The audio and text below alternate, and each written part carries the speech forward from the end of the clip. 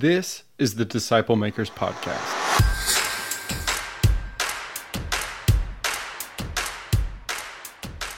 The following audio comes from the National Disciple Making Forum by discipleship.org.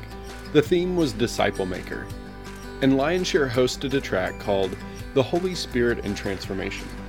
In fact, that's where the recorded audio for today's episode came from. Dave Buehring led this track for Lionshare's team, and he has written a great 4-page summary of his core teaching on transformation.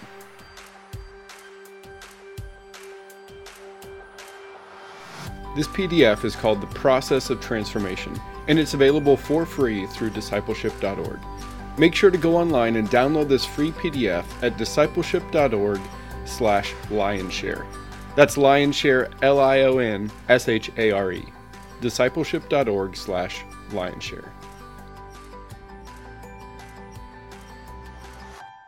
And now for the track session. So are we good today? So let me ask that again. Are we good today?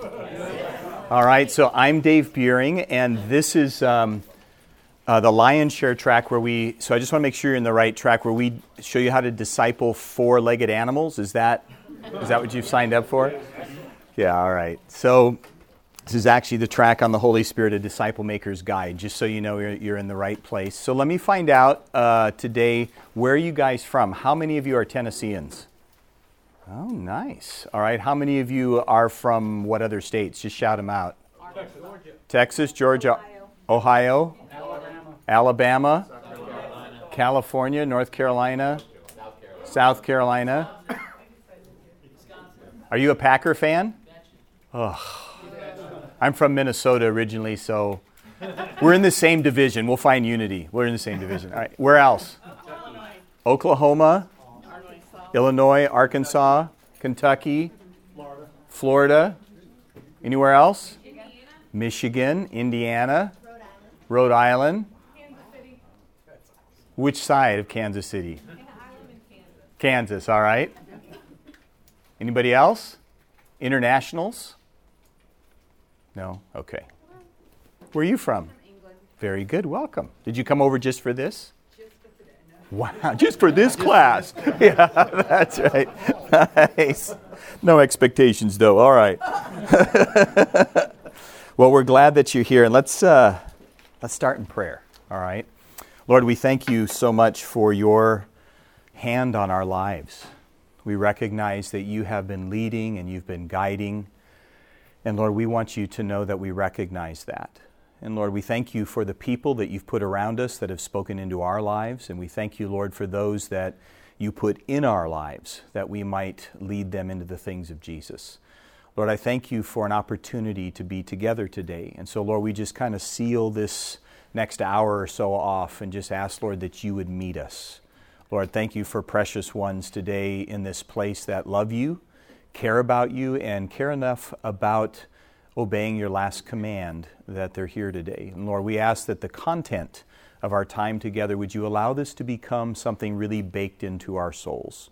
Would you allow it to be practical in our lives? Lord, where we need our minds to be adjusted, would you do that? Lord, we want both our minds to be challenged, our spirits to be uplifted, and our hands to be equipped. And so we ask you, Lord, for those things in Jesus' name. Amen. Amen. So let me ask one other question before I jump in. So why are you here in this class? I just kind of want to know what you're looking for. And if you say, I don't really know, it just sounded good, that's fine, all right? But why are you here? A couple of you tell me, why are you here in this class? You come to the right class then, all right? He said what the role the Holy Spirit plays in discipleship. That's great. What else? Anybody else? Okay, how to listen to the Holy Spirit's guidance. That's good. And by the way, just so you know, in this room, tomorrow morning, second session, we're going to actually do a whole class on hearing the voice of God. How do you disciple people to hear God's voice? That's something we'll be talking about too. Yes, ma'am. Yeah, the word transformation. That'll be a big part of our time today. Yes, sir. Also the last one where you can give us a... Yes. Yeah, we're going to... tomorrow, our last session is going to be a live demonstration here of a discipleship group. Like, how do you actually lead a group of people into obeying Jesus? So we're going to demonstrate that for you tomorrow. So anybody else? Yeah, that's good. It takes a lot of weight off when you stop overestimating your own part. Yeah, so we'll talk a little bit about that today as well. Well, that's great. So it sounds like you're in the right place. George, does it sound like they're in the right place? Yes. He gives the thumbs up back there. George, if you haven't had an opportunity to meet George yet, George, just stand so they see your face. George is one of our Lion's Share team members. He's a business guy in Pittsburgh, and he is a disciple-making machine. All right. George is constantly looking to pour his life into other people. And when we go to George's church, Kent, who you'll meet as well, Kent is just turned 40. So when Kent was about 34, George, and you were late 50s, so I poured into Kent for, I don't know, a dozen years at that point, and then Kent poured into George, who was 20-some years his senior, and now George is pouring into others. So when I go to their church in Pittsburgh, it's always fun because they say, let's do a picture. And first it was like me and Kent and George, 3 generations. Then it was me, Kent, George, and I think it was Luke, right? It was 4 generations. And then there was a 5th guy the next time who I didn't even know. And I think we could go 6 now, maybe, George? So discipling 6 generations deep. And so one of the things that is a big part of our heart is challenging people to disciple 4 generations deep. And I'll tell you why that got in my own heart. So I'm 58 years old, so 40 years ago, I joined Youth with a Mission out of high school, YWAM. It's the largest missions organization in the world now, and so I'm there, I'm going through training. When I was about 20 years of age, I had Lauren Cunningham, the founder of YWAM, invited me to do some traveling with him. It was just kind of helping. I went to LA and Christ for the Nations and Washington, D.C., and I was kind of the guy of, after Lauren was done speaking, if you want to know more about YWAM, see this guy. So I'm there with, Mr. Brochures, if you remember, in the mid-'80s. And so traveling with him gave me opportunity just to listen and to learn. Lauren would be kind of like, if you don't know Lauren, he would be like, as Billy Graham is to the world of evangelism, Lauren would be to the world of missions. And so we're, on the plane one day, and I'm 20, and he says, so Dave, what do you think your gifts are? And, at 20 years old, you're kind of fudging it and guessing, and I say a couple things, and Lauren says to me, he said, Dave, it doesn't matter how big the groups are that you will lead or the size of the groups that you will teach. The way that God will measure the fruitfulness of your life is, have you invested to the 3rd and 4th generation? And ever since that moment for me, that's marked my life. And it's really the only way I can measure fruit. And so what I mean by that is what I just shared with you about George, is have you invested in someone's life that they in turn have poured into someone else? Then you've got 3 generations.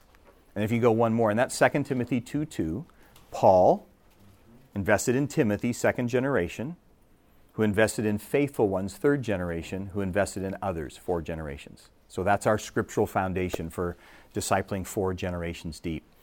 So today what I want to do is I just want to talk to you about the role of the Holy Spirit in disciple making. And it's something I think we oftentimes don't pause to think about, but here's the deal. He's the disciple maker. We partner with him. All right, so we are disciple makers, but we partner with him. He's in lead, and we follow his lead. And that's something that's really, really important. And it takes the weight off of us. It's not your problems to fix, not your person to change. It's your person to teach them how to obey Jesus. Okay?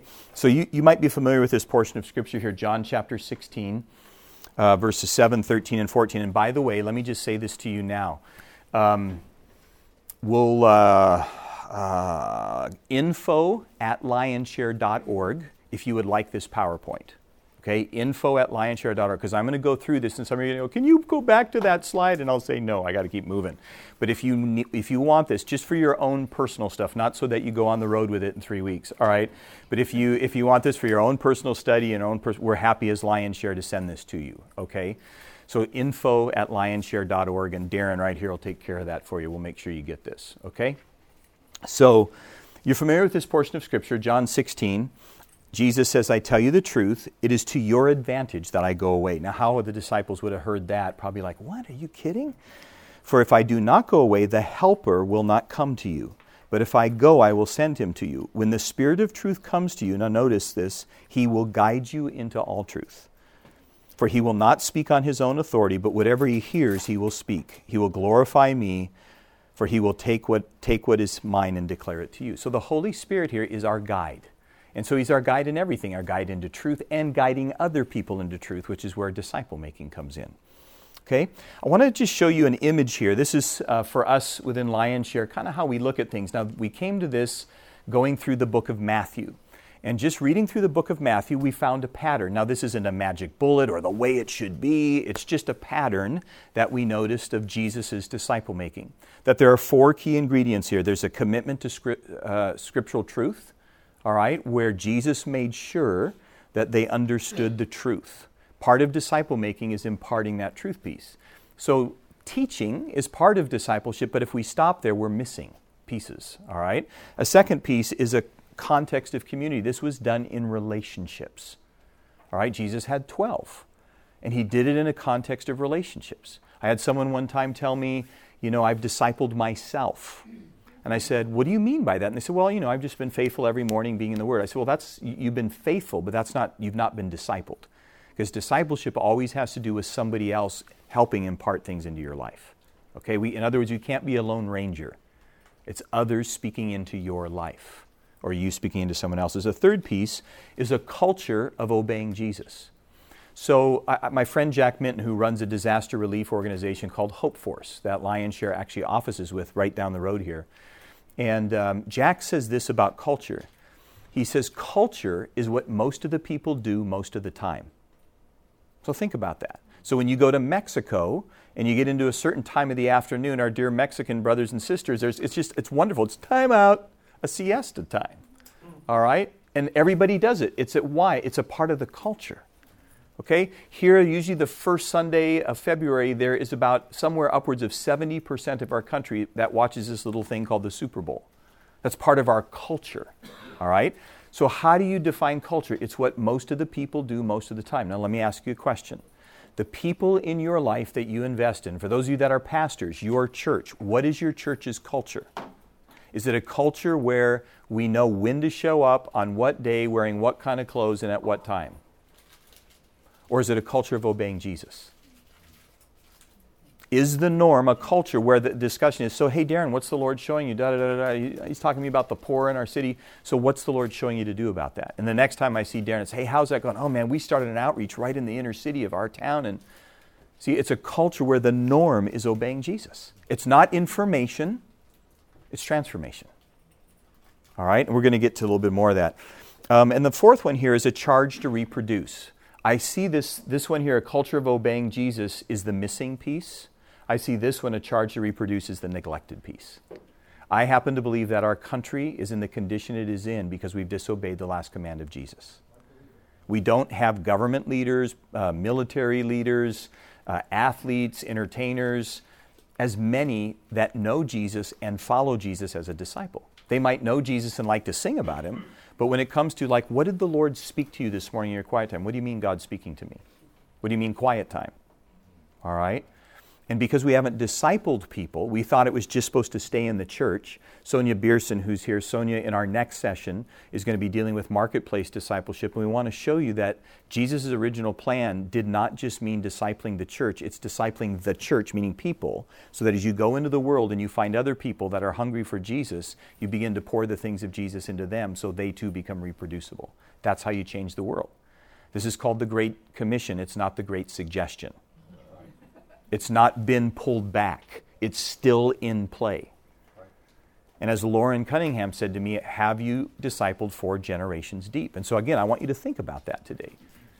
All right? If this was all done and we were with Jesus in 5 minutes, would you be going, as you're reflecting on this, how many people have you reproduced in that are actually reproducing? That's what we're talking about, to make it real practical.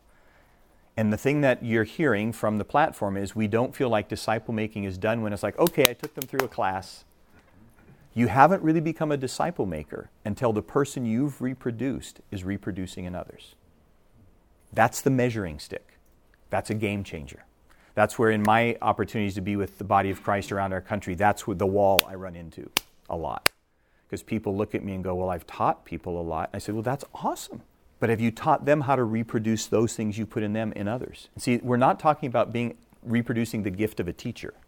We're talking about reproducing the things of God in other people's lives.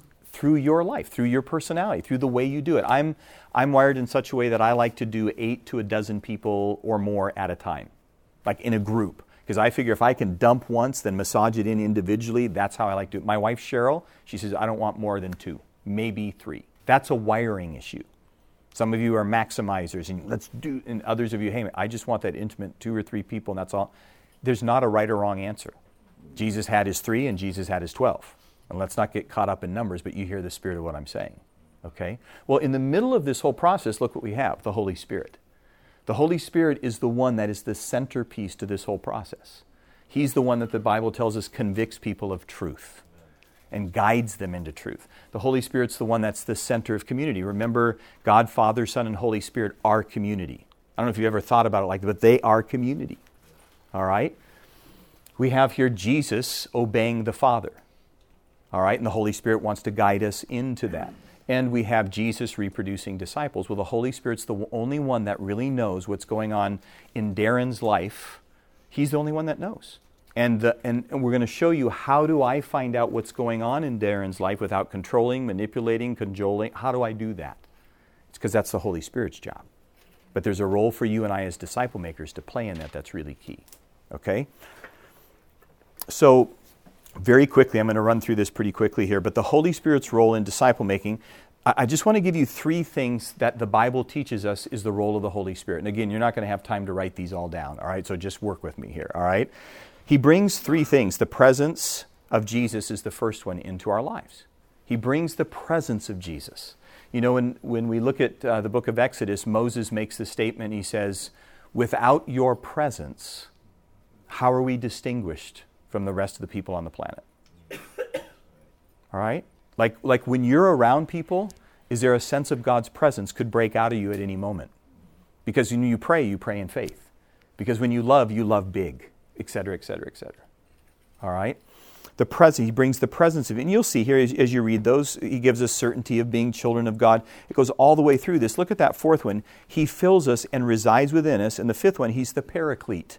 All right, he comes alongside as our helper, guide, comforter, and counselor. So he brings the presence of Jesus into our lives. That's key as a disciple maker. A second one, he brings the likeness of Jesus. Do you understand that according to the book of Romans, that when you give your life to Jesus, the most important thing next to growing in friendship with God on God's calendar is making you more like Jesus. It's not your destiny. It's not you fulfilling the great commandment and the great commission. It's first, he says, I need to make you more like my son.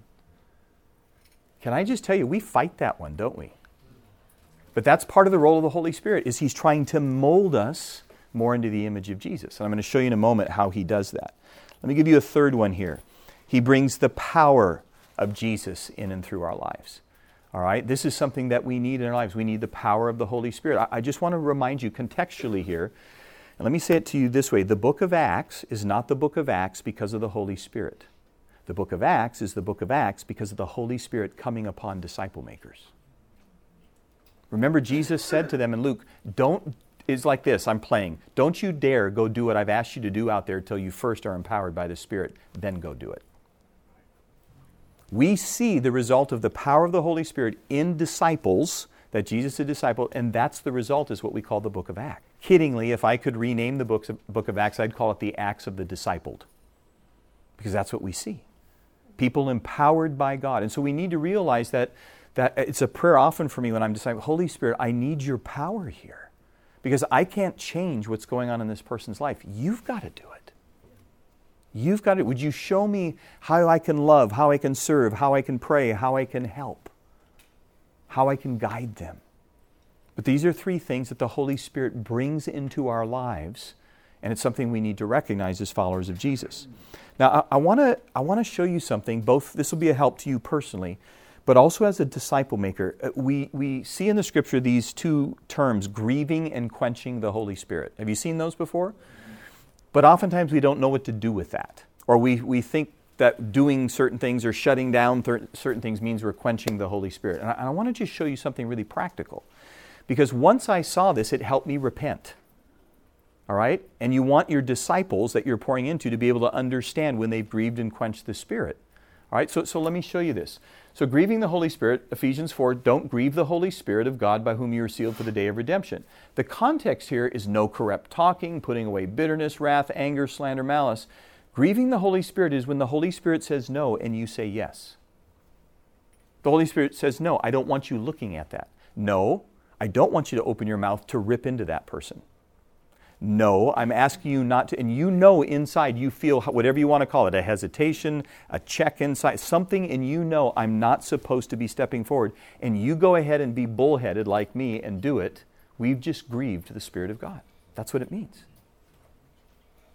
All right? That's what it means. When the Holy Spirit says no, and we go ahead and do it anyway. That's grieving the Holy Spirit. It literally means, in the original language, to sadden the Spirit of God. Okay? So let me show you this one. Quenching the Holy Spirit says it in 1 Thessalonians 5, not to do it. The context is rejoice always, pray without ceasing, give thanks, do not despise prophecy, but test everything. Quenching the Holy Spirit is when the Holy Spirit says yes, and you say no.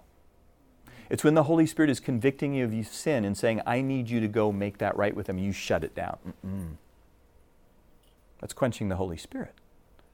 When the Holy Spirit's telling you, I want you to go on that missions trip. Man, I've saved my $1,000 to buy a car. I ain't putting that towards a mission. That's quenching the Holy Spirit. And when I learned this, it freed me. It was like weighty, but it also freed me because it showed me where I can repent. Because there's times in my life I know the Spirit has said no, and I've been bullheaded and stubborn and thought I knew better than God. Now, I know none of you have done that, but just pretend one day if you do, all right? And quenching the Spirit is, when the Holy Spirit's saying, yes, I want you to go share the Lord with that person, and you just shut it down. Okay? This gives me something in my relationship with the Holy Spirit to be able to say, to the Lord, Lord, forgive me. I've just grieved you. I've just quenched you. Now, if I was in a normal meeting right now and we weren't moving on to other things, I would shut this meeting down right now and I would just have you say, and I've done this dozens of times, say, who feels like you've ever in your life quenched your spirit? Stand up and I lead in a prayer of repentance. And my friend Dean Sherman says, you don't have to go to lunch with sin in your life, all right? And I liked it when the Spirit shows us something, it's good to deal with it. So we're not going to take time to do that right now, but I want to encourage you, you don't have to go to bed tonight without dealing with this. Are you guys following me? Well, and how can you lead others in this if you don't start practicing this? Okay? And so so don't get heavied out by it, but just like for me, it's like Holy Spirit, like yesterday, Darren, Sonia, we had our Lion's Share board meeting yesterday, and there was a point in time where we needed to repent for some things. Okay? And so during that time, one of our board members said, I think we need to repent for this. All right, well, when the Holy Spirit's saying, yes, this is what I'm asking you to do, had one of us shut that down, we would have just quenched the Holy Spirit. Okay? Are you guys following me? Yeah. And I want to give this to you because as you disciple people, this is a practical way to help them pay attention to what's going on here because you don't want to walk around in your life. Now, does this mean all of a sudden I'm not saved? No, it doesn't mean that. But there's been times, you guys, I've grieved my wife. Like one time, we were celebrating her 50th birthday, and we were up in a Seattle area, north of Seattle, where my wife is from, and we're with her family. I have a habit that when it's a birthday time, because, as a pastor, oftentimes, hey, Dave, would you pray for us? So usually what I say, so look, before we pray for this person, let's just take a few minutes, and would you affirm them of something, that you care about them, you like about them, or something you appreciate that you can say thank you to them. So Cheryl says to me, honey, please don't do that. And the reason was because the environment that she grew up in was not an affirming environment. So we all go out to dinner, we get to the house, and they kind of look at me like, so are you going to lead us as the birthday cake is about ready to be lit and all this?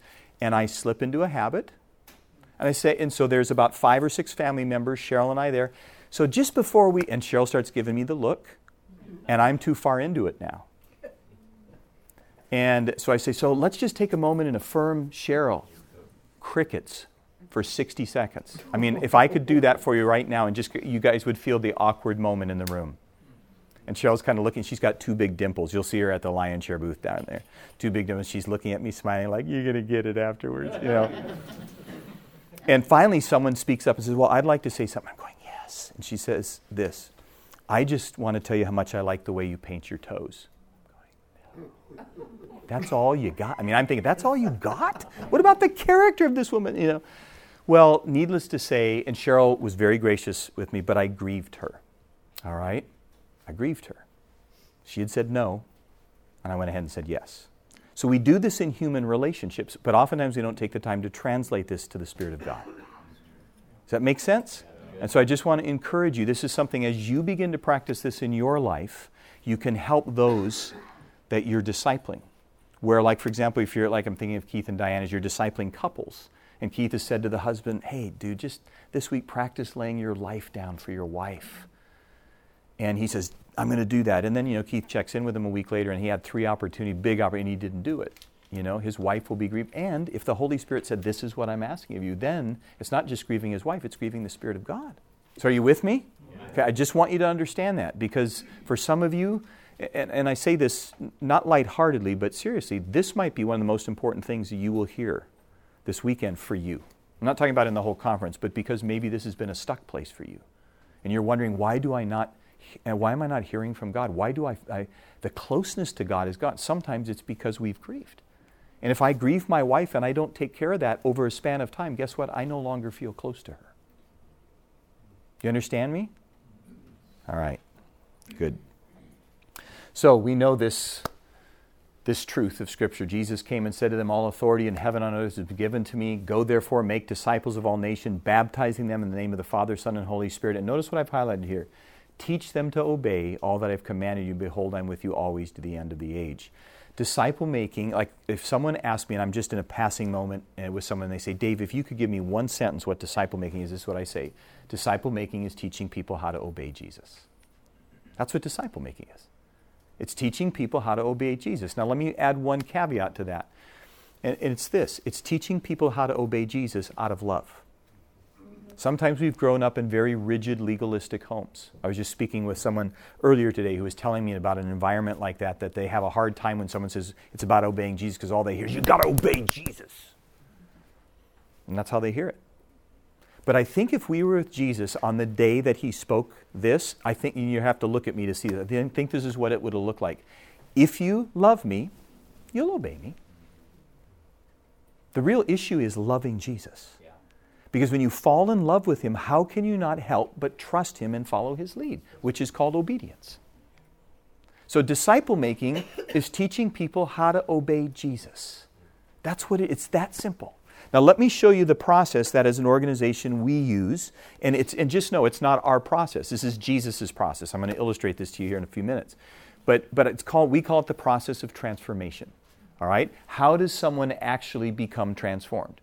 So I had an opportunity to be invited to lunch about 3 years ago now from another pastor here in town. We had both heard of each other over the years, but had never met. And he was kind enough to introduce me or to take me to lunch. And I've learned when someone invites you to lunch and is buying, that's always the will of God, right? All right?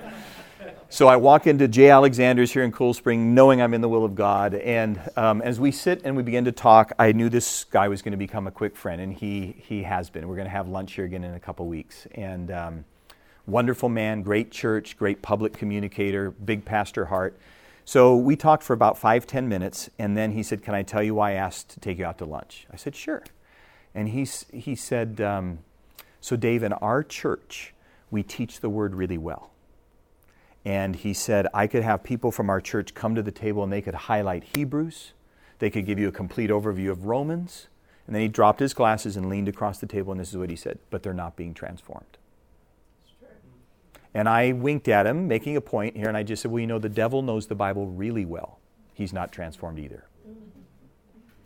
Guys, it's not about our knowledge of the Bible. That's the beginning point. It's about the application of it. Jesus said in Matthew chapter 7, he who hears my word, parentheses, obedience, he who hears my word and does it, parentheses, obedience, is like a wise man who builds his house on a rock. You know that story. But the premise of the second person is the same. He who hears my word, he heard it and doesn't do it, parentheses, disobedience, is like the foolish man who builds his house on the sand. The reason that people aren't transformed is because they're not obeying what God is showing them. Can I just tell you, it's that simple. There's nothing more, nothing less to it. You grow to the degree you're obeying what God is showing you. From the truth, something the Holy Spirit spoke to your heart, from someone else, whatever the case may be. All right, so let me show you this process. So he asked, what does this look like? And so we drew this thing with my finger on the table, and I put here the word transformation. So I said, your end goal, Pastor, is transformation. He said, exactly. I want to see people transform. Because he said, we know the word, but here's what he said. My husbands aren't loving their wives any better. People don't care any more about the lost than they used to. When it comes to jumping in to really pray for the nation, nobody's jumping in because they're not being transformed. So one of the things I want you to understand about transformation that I hope frees you is this is God's domain. This is God's job. Have you ever tried to change somebody before? Some of you are going, multitude of times, all right? It doesn't work. Whether it's, your friend, your spouse, your neighbor, you try to change them, it doesn't work. Why? Because we don't have the authority given by God to transform anybody. That's God's job. Now, some of you should leave here in this session going, I feel much lighter today, all right? Because the reality is we get stuck in this thinking, I got to transform. No, it's not your job. But let me show you how good a job God does this in just a very practical way. So the next time you have an apple and you look at an apple seed and you see how little that thing is, realize that little apple seed has within it transformational power. To not only create another apple, but a tree with multitude of apples. Not only a tree, but an orchard. Not only an orchard, but potentially tens of thousands of orchards, all from this little thing. That's God's transformational power. We see it in people's lives with the testimonies that we've heard. Once I was lost, now I'm found. This is God's job. Whose job is this? That was really weak. Whose job is this? Okay, this is God's job. I want you to catch that. Okay? If we put it in the language that we're talking about today, this is the Holy Spirit's role, transformation. Then we start at the first one, and we use the word revelation. Now, don't freak out with me on revelation, because some of us might think, well, let me explain it to you. Revelation is different than knowledge. Knowledge is something you get on Google. You can put in whether you want. Boom, there's information you get from Google. Knowledge you can take into your heart and mind. Revelation is different than that. You can tell when you're having revelation because it's something that comes inside your heart and it demands a response, a choice of either, Matthew 7, obeying or disobeying. You can tell when it's revelation. For example, let's just say you have a really bad relationship with your dad. And you're sitting in some Father's Day message or something, and the Holy Spirit just really shows you need to get this right with your dad. Okay? Revelation is, in the New Testament, it gives the understanding of the pulling back of curtains. Like, once I didn't see, now I see. Like when you're at a junior high play, and someone, calls you to come and you sit over and you're visiting with them and someone flicks the lights and you got minutes to kind of sit down, be quiet, this thing's ready to start. And you look at the big curtain up there, 30 seconds beforehand, you have no idea what's back there. 10 seconds, 5 seconds, 1 second, until it opens, and all of a sudden it's a space shuttle, it's an old western town, it's a Hawaiian island, and it's like, oh, now I see. That's revelation. And we have gotten stuck with information. Information alone will not transform you.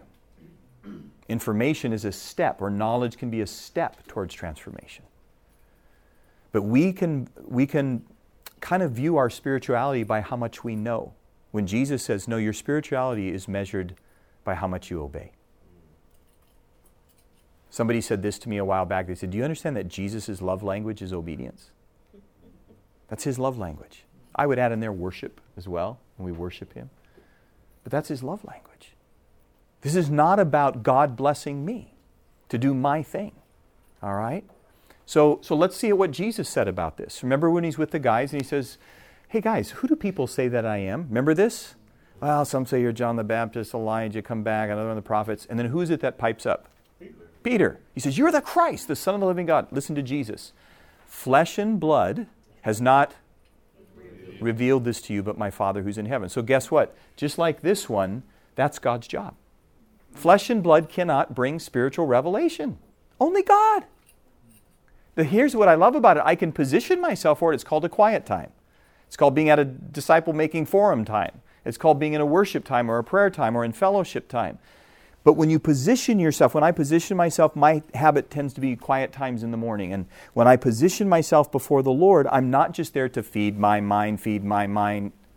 I'm there to encounter God, the living God, who wants to meet with me. Of all people today, he wants to meet with me. So God, what do you want to say to me? as I read my Bible? What do you want to say to me as I pray for people and nations? What do you want to say to me as I wait on you about my day? What do you want to say to me? Do you pursue God out of relationship or out of religion?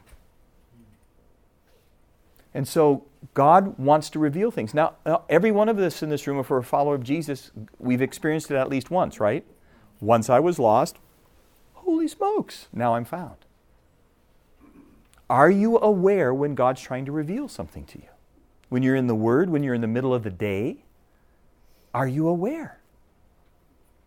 All right, so these are God's jobs. Look, He's doing the heavy lifting. He's doing the revealing. He's doing the transforming. This is our job. Obedience. That's our job. That's all we have to do. And so let me say it this way to you. When God reveals something to you, it's not meant to be negotiated. It's meant to be obeyed. So let's go back to my analogy earlier. Bad relationship with your dad. You're going to go home. You're going to be with him at Christmas. All right, so Lord, I won't have that moment to be with Dad for maybe another 6 weeks, but I'm going to set my heart now for you to show me what you need me to do for my heart to be prepared to deal with my dad. That's right now, setting your heart towards obedience. See, God is looking for people who obey right away. Who obey right away. And you might not be with Dad for 6 weeks, but you can set your heart to say, God, you do in me what needs to be done, so when I show up at that moment, and I'm going to pray. So when between my heart and my prayers, when I show up in that moment, there's a divine encounter that can happen. And if not this time, because of where Dad's at, I'm going to keep praying for next time. But see, it's setting your heart. And I want to ask you, have you set your heart to obey Jesus? This is not just gain knowledge, do it. Gain more knowledge, do it more. It's not that. It's a relationship. And out of our loving relationship, when God puts something on your heart, we're supposed to step out and do it. Let me illustrate this to you. About 2 years ago now, I was kind of in a pattern of walking about 4 miles 5 or 6 days a week. And I'd get up early, and it was kind of my clear my head, talk to the Lord time. And on one of these walks, I was coming down a street that was probably, like 10 times the length of this room. And as I turned the corner, kind of heading down that street, about where our folks are in the back of the room there was a lady and her daughter. She looked to me college age, and they were walking, and I just acknowledged and said, good morning, and I kept my walking. And about 15, 20 paces from them, I heard the Lord put inside, on your way back, I want you to stop and talk with them. I didn't hear it here, I heard it here. And I heard it, you know how the Lord does things? It was at once. I didn't hear it like I said it was just there. And it was like, okay. So I keep walking. I look back a time or two to see if they're still around. I get to the end. I turn around. I come back. I see they're still there, but they're way ahead of me. And I just said, well, Lord, I don't really know what you want me to say. And they're way ahead of me, like 200 yards. So if you want me to do something, I want you to know I'm setting my heart to obey, but they're going to have to be there by the time, because they're walking away from me. But they're walking at a slower pace than I am. So sure enough, I catch up to them. And I stop and I turn towards them, and they turn towards me. I said, hey, I know I said hi to you a moment ago, and that's all I said. And the girl, the college girl, it was a colder morning, she had her hands around a cup of coffee like this, and she gave it to her mom, and she walked up to me, and she put her hands on my face. And she says, you don't know this, but last Sunday when I was wrestling with what God was really like because of an issue in my life, you happened to be speaking at our church. And you said exactly what I needed to hear. And I wanted to say thank you for that. And right there we took hands and we prayed over the area in her life and hugged and moved on. And now when I see her at church on Sunday, she always comes up and gives me a big squeeze because there was an encounter we had with Jesus together. Guys, do we chicken out when the Lord prompts us? We say, I want to see the power of God. I want to see the book of Acts alive again. And every church is structured like that. Look, Acts was just a bunch of people loving Jesus and obeying Him. That's all it is. You're never going to see God go, shoot, boom, if we don't step out in obedience. The first time I had to pray for somebody, who was sick, I was like, talk about faith less than a mustard seed, all right? And I stepped out and prayed, and God immediately healed. Boom, right? It was like, I'm befuddled, like, how did that happen, But until you step out, because I felt like the Lord, I call it this the nudges of the Holy Spirit. It's kind of like this. The Holy Spirit just nudging us. And we've got to learn to cultivate that and in obedience step out. Because when you step out in obedience, transformation can come. Whether it's in your life or through your life. But without this, it doesn't happen. So obedience is the engine of transformation. Okay? Obedience is the engine behind transformation. All right, so let me just show you this quickly in Scripture. For example, in the Old Testament, Abraham, father of our faith, he wouldn't be if he didn't obey God in Genesis 12. He said, I want you to leave your father's house and your land and go to a place you don't know. He could have said, nah, I'm staying home. How about Moses? I want you to go back into Egypt. No, they don't really like me there. Like, as a matter of fact, do you realize that most of our favorite childhood stories from the Bible are all based out of obedience? If David hadn't obeyed his dad, he wouldn't have been on the front lines to take on Goliath. Jonah, if he didn't he didn't obey. Oh, until the second time, all right? But if you think about that, if Daniel didn't obey, Shadrach, Meshach, and Abednego didn't obey and stand for God, they would have never been thrown in the fiery furnace, and the guy wouldn't have seen him dancing around with who's the fourth guy in there. We have to realize every story that we've admired as little kids, obedience is at the core of it. Think of the Great Commission, teaching them to obey. All discipleship is teaching people how to obey Jesus. It's practical. Okay? So there's illustrations here that you'll see, all right? So obedience in the life of Jesus. During the days of Jesus' life on earth, he offered up prayers and petitions with fervent cries and tears to the one who could save him from death. He was heard because of his reverent submission. Son though he was, he learned obedience from what he suffered. All right? So that's encouraging to me, because if Jesus had to learn obedience, so can I. So can you. We can learn to be people that obey God. All right? And this is another passage that's important for us. Jesus said, truly, truly, I say to you, the Son can do nothing of his own accord, but only what he sees the Father doing. Which means I need to be spending time in prayer. I need to be spending time in the Word. I need good counsel from godly people. Because the way that we're supposed to be doing things is, what is God doing? As Henry Blackaby says, look where God's working and join him in it. So here's a little phrase we use as an organization. What God initiates, he permeates. What we initiate, we have to sustain. Now I want you to think about that. I have a pastor friend of mine who, with us as a staff, he was the senior pastor, and he said, I want you to go back and think of how every aspect of ministry that you're responsible in our church started. He said, I'm asking you to look for two things. Number one, we called it a word of the Lord or an altar point, where you say, I met God there, God initiated this. And secondly, there was unity around it. And then he said this. He said, now nobody's going to lose their jobs, but I want you to hear this. He said, if we don't have those two things, we're dropping that area of ministry, because God never breathed life on it. We made it up. So this is a scary statement, but I want you to hear this. I cannot find anywhere in Scripture, and I'm not the authority on this, so you're welcome to correct me afterwards, all right? But listen to me. I can't find anywhere in Scripture where we go, I got an idea, and ask God to bless it, and he does. It doesn't work that way. We are called followers of Jesus, not just in name only. It's actually what we do. He initiates, we follow. Joshua, walk around the wall. Abraham, leave your father. Moses, go back to Egypt. On and on and on and on it goes. And you're going to find this pattern in Scripture. You're not supposed to think, what can I do? Oh God, I think I'll glorify you by doing this. That's not how it works. Get your face to the floor, maybe fast a little bit, and say, Jesus, what are you asking of me? Once you know, get up off the floor and go do it. That's how it works. But oftentimes we try to create things and we try to breathe life into things. Have you ever tried to breathe life into a dead person? We try to breathe life into dead structures. And I think God's saying, son, Dave, I love you, but trust me, I've been here. I learned this because I've done this. Son, I love you and I appreciate your heart, but I'm not in this. This is a good idea of yours, but I have not breathed life on it. And unless God has breathed life on it, you and I are running around trying to resuscitate something that never had life to begin with, or we're running around and God's shutting down or collapsing walls, and we're running trying to hold them up, and we think it's the devil shutting the walls down. When it actually may be God saying, would you just let me bring this thing to death so that you can move on in obedience. Are you following me? What God initiates, He permeates. What I initiate, I'm the one running around like a chicken with my head cut off trying to sustain it. We've got to catch this. It's the ways of God. It's how God works. That's when I say the ways of God, that's what I mean, how God works.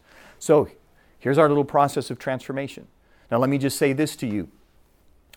If you're working with somebody and you're trying to get them here to the place of obedience and they're not doing it, pause next time instead of trying, doggone it, why aren't you? Pause, because they may not have seen it yet. So when you're discipling somebody, following the lead of the Holy Spirit, don't try to conform them into obedience. That's not your job. Just go back and say, Lord, obviously they're not seeing this yet. So I'm going to pray that you'd reveal this to them. Because people have a hard time obeying something they haven't seen. Okay? Now once they see it, then in between here and these two dots is either obedience or disobedience. By the way, between here and here, between obedience and transformation is a thing called trust. There are some places right now in my life where I know I'm walking in obedience, but I haven't seen the transformation yet, whether in me or through me.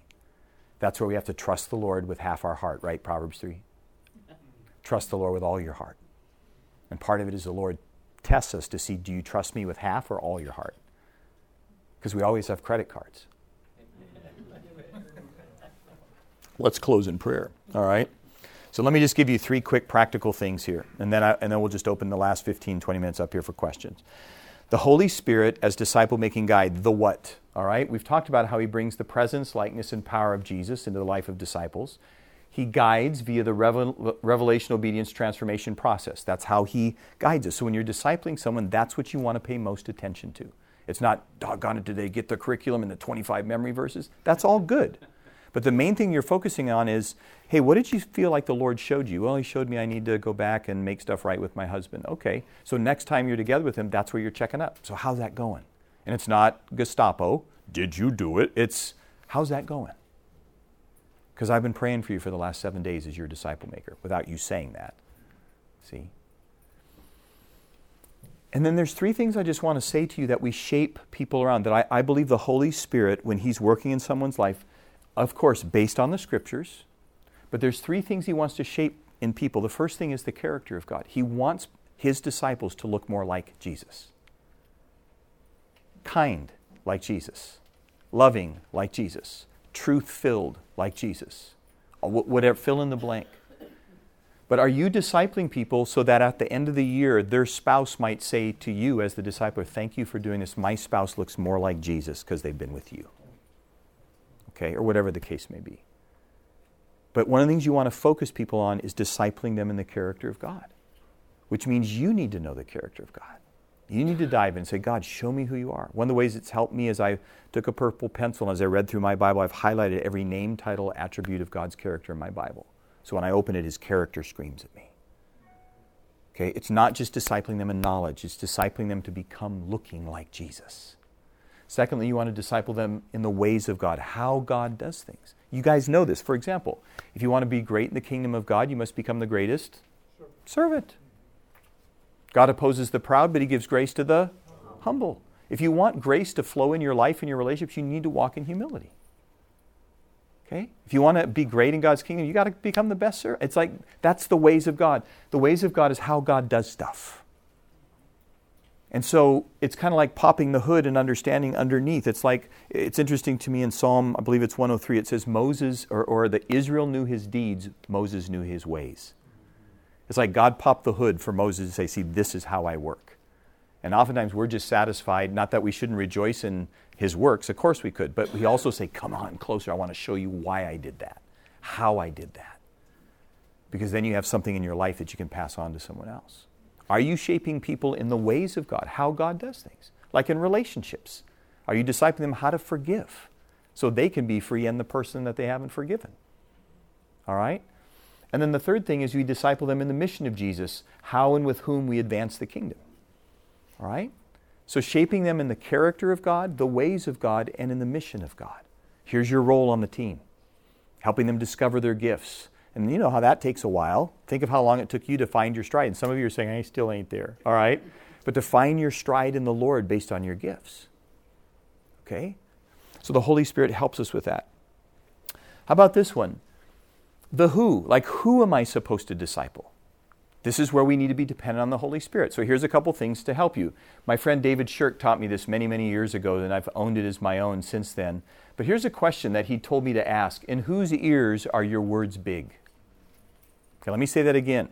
In whose ears are your words big? In other words, they have weight.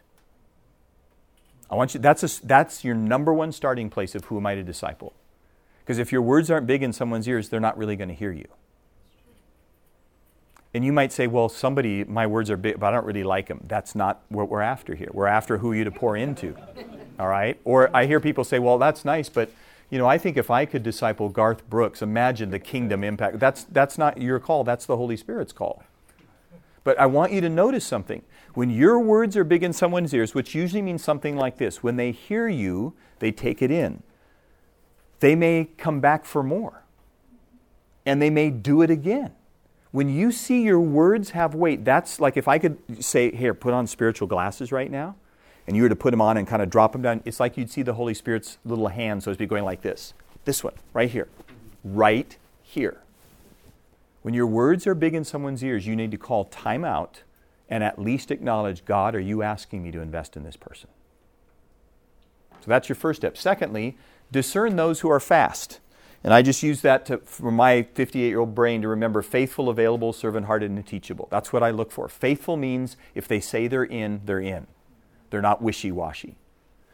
Available means they're actually getting it on their calendar. I had a pastor one time say to me, if someone doesn't have it on their calendar, it's actually discipleship ain't actually happened. Servant-hearted is an attitude that I know that they're going to receive and pass on because they're servants. And teachable speaks for itself. You don't every time you say, oh yeah, I knew that. There's a teachability. Okay? And so these are things I look for. And to be honest, you guys, I will be anybody's friend. I will pray with anybody. I may even teach them, but I'm not going to disciple them. I want you to catch this. Jesus, when the rich young ruler said, no, I ain't doing that, Jesus didn't chase him down and said, I'm just kidding. You don't have to sell all of your stuff. Just you can come anyway. He didn't do that. We lower the bar so low. With people who don't do that, I've had to develop in my life, how do I release people from a group who aren't being faithful? Because it's not honoring to those that are. And most time people are paying attention to those that aren't there versus the 5 that are there saying, I want to learn. And you're chasing that 1 or 2. And this is not a shepherd hat. This is a disciple hat. When I have my shepherd pastor hat, then I will leave and I'll go chase that 1 or 2. But when you're discipling, that's a different hat. Focus on the hungry of heart in front of you. And so I've had to let people down gently and say, look, I can tell you haven't made the last 3 times. I just want you to know I'm not sending you the emails about the group anymore because I don't want you to feel like guilty and I don't want our relationship to be hindered. So I'm just releasing you from the group. Whenever you want back in, it's your call. You're in. I just need to know that you're in like you're supposed to be in. I love you. And I do that because when they see me, I don't want them to be doing this number. Hi, Dave. I want the relationship to be maintained. But I'm not going to fool with this thing. So when you're asking someone to be a disciple, here's the question you have to ask up front. Are you willing to match my commitment?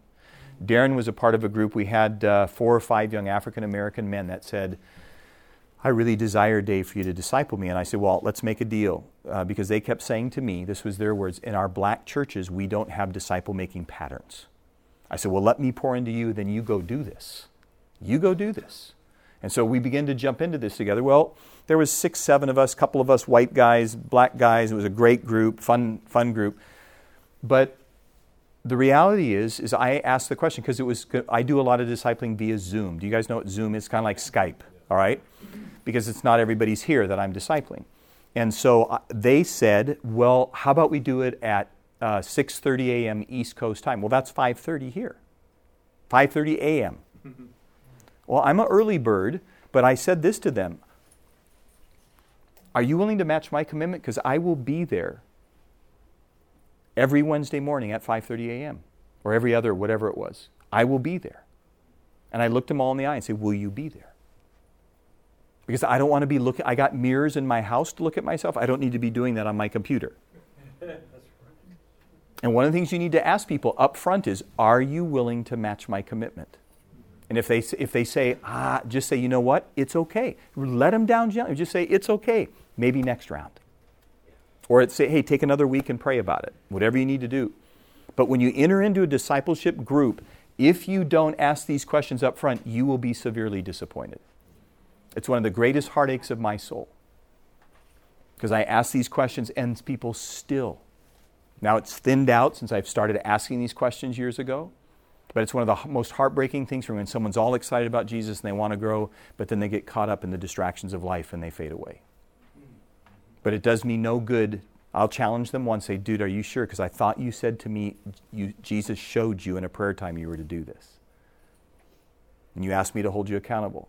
Yeah, but it's like, okay, I love you. Pray for them on the way out there. Whenever you want in, you can be back in anytime you want, but you know what the commitment is. Are you guys tracking with me? That's key to disciple making. Okay? And obviously, Jesus spent the entire night in prayer before he chose his 12. So that's kind of a bit of a process for you in choosing. This is my last slide. So your aim is following the lead of the Holy Spirit and shaping disciples of Jesus around his character, ways, and mission. The whole focal point is teaching them to obey Jesus by referencing that process of transformation. That's really what your aim is. All right? It's the process of revelation, obedience. That's all. What has God shown you? How can I come alongside you? How can I help you obey that in your life? Okay? Learn to listen well and guide disciples into obeying Jesus. Be a good listener. Here's the way I look at it.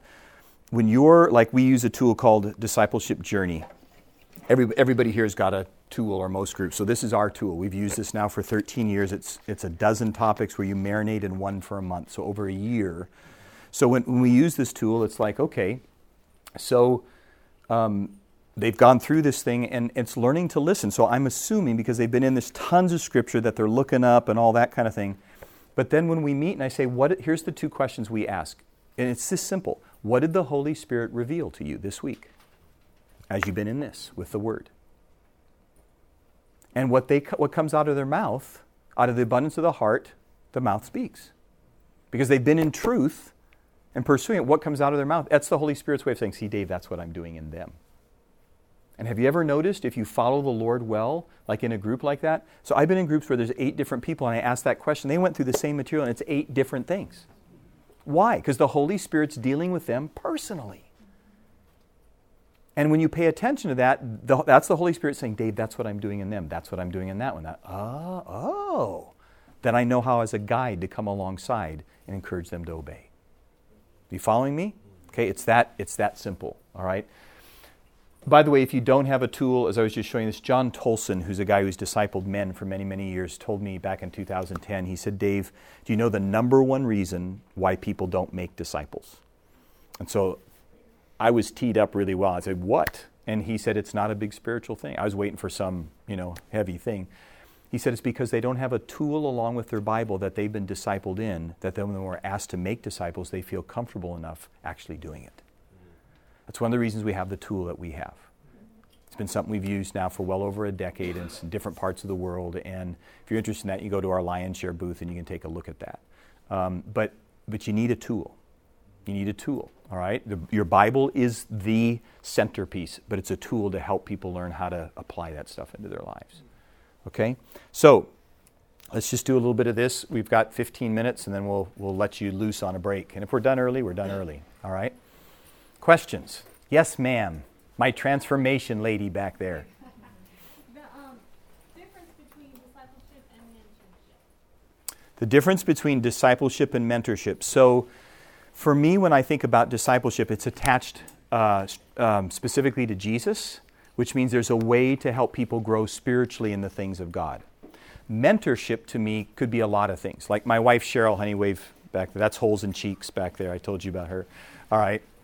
So Cheryl, one day, she came to me and she said she had been pouring into 3 ladies' lives, young ladies, millennial types, and Thanksgiving was coming, and she said to them, do any of you guys know how to bake a pie? They all looked at her like, no. And that's kind of a lost art, all right? And so Cheryl makes the most awesome worship Jesus right now Dutch apple pie, all right? And so Cheryl has them over to the house, and she's mentoring them. That's not discipleship, that's mentoring. Mentoring can often be skill sets. Mentoring can be experiences. It can be knowledge that can be passed on. But discipling specifically has to do with things that are attached directly to the kingdom. So can Darren, who used to be a government leader, used to work in the White House, could Darren disciple somebody in government? Yes, he could. Because he's walking alongside, discipling them in the ways of God as it relates to being a governing leader. So mentoring, I think, is a broader term. Discipleship would be a more focused term. Is that helpful? Okay, good question. Yes? In the process of transformation, what are some warning signs in your own life that you were trying to take the reins instead of letting the Holy Spirit do his job? That's a great question. You're asking me to confess my sins, aren't you? Yeah. So there's a friend of mine by the name of Winky Pratney. Some of you may know that name. He's from New Zealand. And Winky called me one day and he said, Dave, I've been reading in the Garden of Eden story afresh, and asking God for fresh eyes through it. And he said, it's really interesting because I noticed that since the garden, there's this thing we're all trapped in. He said it's called control. And I think for me, it can be controlling something. I'm not a control freak at all, but it could be controlling to make something happen my way, or control it because it's my idea. And so that's an area that it's more, for me, language I use is palms up and open. It's as we see in Philippians chapter 2, Jesus didn't grasp, but there was a palms up and open, thing. And so for me, it's something I've had to learn. And it's been times, you guys, where I've been actually doing things in my life, and the Lord said, it's time for you to let go of that. I want you to do something else. And it's a painful process, but I know I'm obeying, and because I'm obeying, grace is there. And then when I get to the other side, it's like, oh, now I see what you're doing. Like Cheryl and I, we met and married as YWAMers in Youth with a Mission, and after 7 years as missionaries, when we married, I thought we'd be missionaries for the rest of our life. The Lord had us move back to Minnesota where we got involved in a local church, and I've been serving in local churches ever since. And the Lord just said, you need to let go of this because I want to show you something else. But my missions experience has informed my whole journey. All right, so God said, I'm giving you a foundation of the nations, but I want you to pastor, in the settings that He's put me in. So it's things like that. And you guys, it could be sin areas. Let me just say this to us in case there's anybody wrestling, in these kinds of things. It's like when the Holy Spirit is showing you something, this is the habit, we shove it down, especially if it's self-revealing. Those of you that are pastors in this room, there was a man who was a pastor in a particular area of Canada. It was one of the largest churches in the nation. And this was in the 1980s. And I was working in my office in San Jose one day. We were mobilizing short-term teams into Russia at the time. And when that all opened up in the early 90s. And someone came to me and said, hey, did you hear so-and-so, the pastor's name, did you hear that he resigned? And it was like, what? He said, yeah, he resigned. I said, well, what happened? They said he had a homosexual relationship. And I went, what? What? And I know this guy. He's my age now. Then he was 57, 58. What? Well, he walks through a process of restoration. I don't see from this guy, but about a year later, he's in our offices of our organization. So I do this, and he comes in. I give him a hug, and I'm half his age at the time. I was about 28, 29, and I called him by name, and I said, hey, I'm half your age. And he knew where I was going. He said, no, don't worry, Dave. You can ask whatever you want. So I said, what happened? Because the enemy likes to wait till we're at the apex of influence so that the collateral damage on Jesus' name and people is worse. Yeah. And that's what he said. But here's what he said behind it. He said, Dave, I was raped as a junior high boy. And the Lord gave me many opportunities to deal with it, and I didn't. And in a very vulnerable moment. Can I just tell you something? If you are dealing with untended emotional woundings, you will not finish well unless you deal with them. You will not finish well. I don't care how strong you think you are, how good you can hide it. If there are just things going on in your life that the Holy Spirit works, He's like trying to push it to the top, and you're going trying to push it down. I'm just saying to you, as soon as this conference is done, I want to encourage you to go to somebody and say, hey, I just need you to really speak into my life in this particular area, because it will take you out. The Holy Spirit, why is He surfacing it? Yes, was it forgiven at the cross? Yes, but He also wants to deal with your wholeness. That's right. And so I just want to say that to you, and I say that to you with great love and affection for you, because I've been on the end of that in people being in my arms who didn't deal with that. So I just want to challenge you. That's the Holy Spirit loving you. to say, I want you to be free. I don't want there to be a place where when the enemy just wants you can like a fishing rod, throw it like this and kind of do this and just... Some of you can't do certain things because it's like that's off limits because that's going to touch that area. We've got to be willing to go there. Don't let there be untended emotional woundings. When the Holy Spirit's pushing up to the top, yield. Go to somebody you trust and say, man, I'm nervous as can be, but I just need to tell you this because I know I am not going to make it if I don't deal with this in my life. Yeah. Tendency to give, and not That's a great question. That's an excellent question. Is it okay if I use my own life as an example? So for me in my life, I have several circles in my life. One of the guys that I bounce things off as I was just with, he's actually on our board, but he's 72, so he's 14 years my senior. And so I've known him, though, since I was 20, and so I've known him for 38 years. His name is Dan. And Dan's one of the guys that I can go to, and we, because of speaking at some similar things around the country, we often have times together, and I'm able to say, hey, Dan, kind of wrestling with this thing in my life. I like pursuing spiritual fathers. I was a bit of a, I don't know what you would call it, but when I had spiritual fathers in my life as a young guy, I would pursue them because inside it was like, you've got something I want when I'm your age. And I would pursue them, and I still like to do that. Like today I was trying to get up to visit with Dr. Coleman. It's like, Dr. Coleman, why would I want to not go talk to him? You know, but 700 people already in front of me, you know. And but I want to encourage you to look for people that are older than you. So that's one layer. A second one is I have 3 friends, Jim, Dan, and Bruce, who we have met for 12 years now, once a month. And sometimes it ends up being 6 weeks, but as a norm, once a month. And we know each other's lives inside and out. in person. In person, yeah, face to face over breakfast. And we it's 4 guys, so we're mucking up and trashing each other and having fun. But then when we get to the, one of us will start to say, so Jimmy, how you doing? Or Brucey, how you doing? Or Dave, how you doing? And we get there. And it's the kind of thing that, is not just how's the job. It can be, Dave, how's your marriage? Dave, how's your finances? Dave, are you being faithful to what God's put in front of you? Or if they see me getting out of line, they will lovingly say to me, hey, Dave, are you really sure you're supposed to be doing that? And so we do that for each other. So there's a peer piece that I think you can be really deliberate in. You have to know who's got your back. It's really important as a follower of Jesus, who's got my back, not just meaning to protect me, but to protect me from myself. Okay, I have a team. I love Darren and Sonia, and both of them are loving truth tellers. If they saw me getting out to lunch, they would tell me. All right, I have a wife back there who knows me better than anyone, and if she just looks at me and says, Dave, it's like, yes, honey. She's usually seeing something, all right? And I had to learn that her words need to be very big in my ears. A little side note here, I know this isn't marriage class, but let me just say this to you. The loudest voice of God in your life next to God is your wife. It's not your pastor. It's not Billy Graham. It's not your team leader. It's your spouse. So do you receive the words from your spouse as coming from God? I've learned in my family, I tend to be the one that has vision for stuff. Like, okay, I think this is what's next. God always uses Cheryl as the governor of timing. And guys, if you ever try, come on, woman, jump on the way, let's ride. That just doesn't work real well. So I've had to learn that when Cheryl looks at me, it's a long story, but I'm going to give you the 30-second version.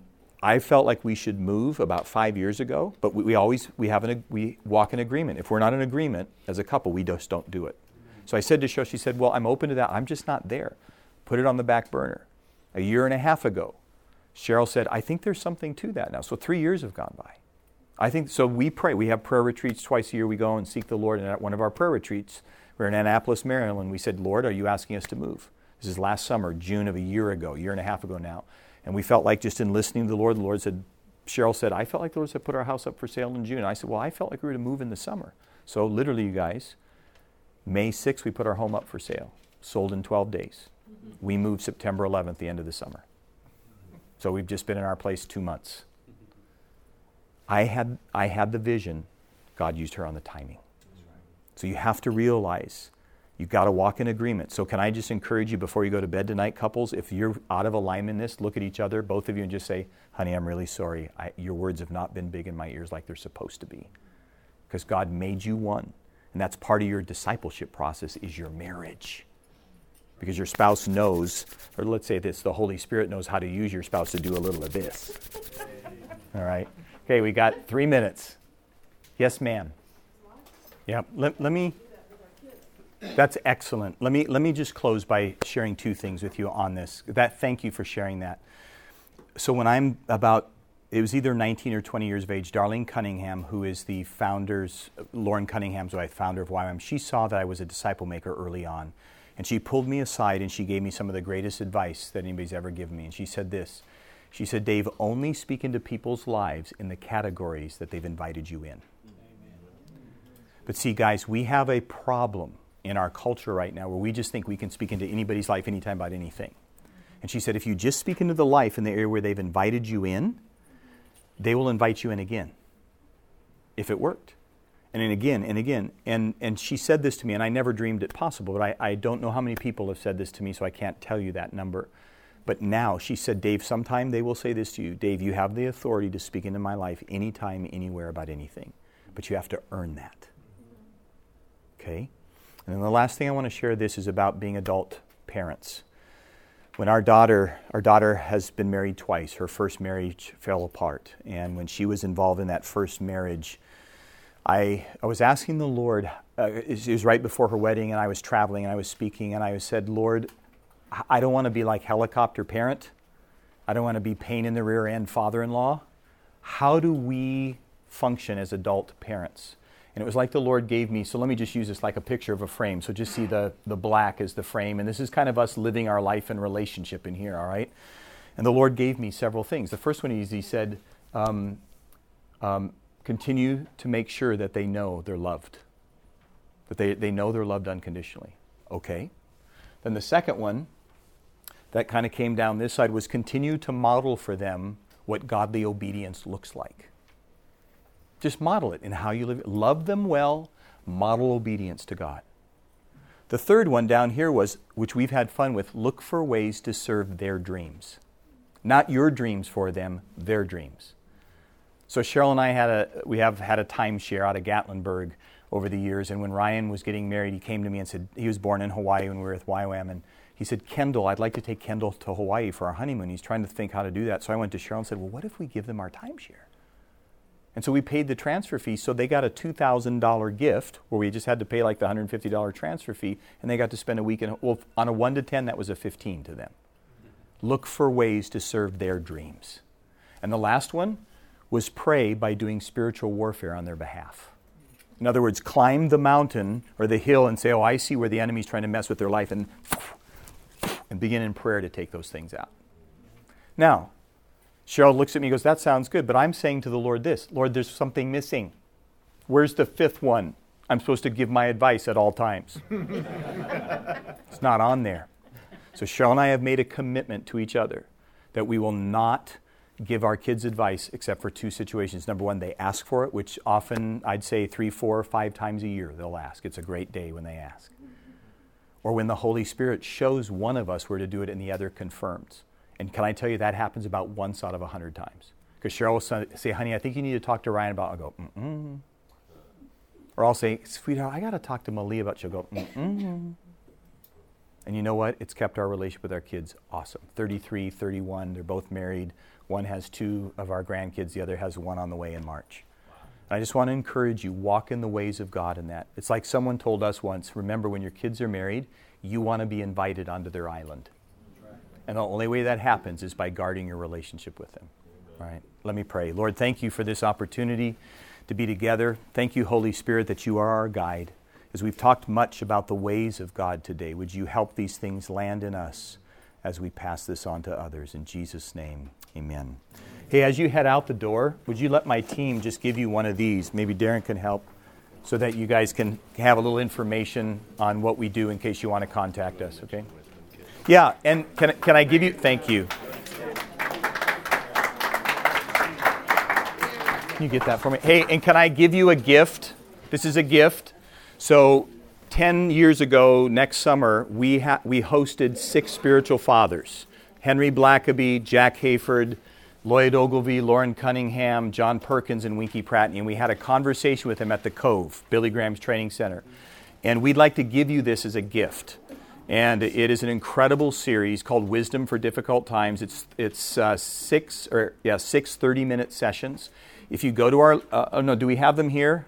Okay, right at the door here. See Sonia? All we need is your name and email address, and you just need to pay shipping. That's it. It's coming from Connecticut. But the value of this is $49.95, so we just want to give that to you as our gift. All right? Thanks for coming. Come back and hear Sonia on Dozen Domains. You've been listening to the Disciple Makers podcast. The message you heard was from Lionshare's track at the National Disciple Making Forum. Make sure to download the free PDF called The Process of Transformation. Download this at discipleship.org/Lionshare. You'll find dozens of other great discipleship resources at discipleship.org as well. May the Lord bless you as you seek to grow as a disciple maker.